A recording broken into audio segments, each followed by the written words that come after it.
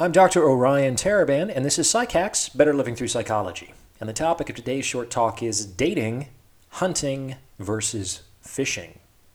All right, so this is going to be an introductory talk that will probably require a few follow-up videos. Basically, there are two ways to date. You can hunt and you can fish.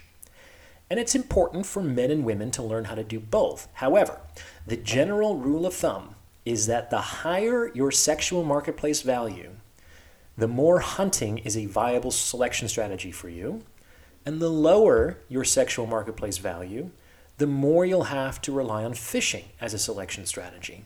Now, you can get lots of good food from fishing. It's not like hunting is necessarily better than fishing. It just requires a different set of skills. If you try to fish like you hunt, or vice versa, you're not going to have a lot of success.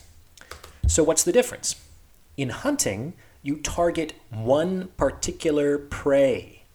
Like when the lioness goes hunting, there is one particular gazelle that she zeroes in on in the herd. It could be any gazelle, but there is always one particular gazelle that is targeted as prey.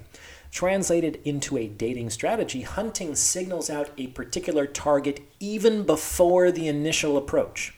A hunter says, I have you in my sights, and I'm going to get you, and I don't want anybody else. I want you. That's hunting. Fishing, on the other hand, is putting a net in the water and bringing up lots of options. When you go fishing, you don't target one particular fish. You put a line, or even better, a net in the water and see what bites. Some of the fish you pull up are going to be too small. Others are going to be too stinky. And some might not be fish at all. Do you see what I'm saying? But from among that haul, you get to choose the best looking, tastiest options that you were able to pull out of the water. You choose the best from among what you were able to catch.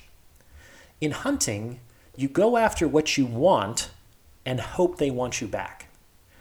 In fishing, you choose who you want from among those who already want you. Make sense? I'll talk more about how to do both in future episodes. What do you think? Please like, comment, and subscribe for the algorithm, and see the About tab for more information on donations and consultations. Thanks for listening.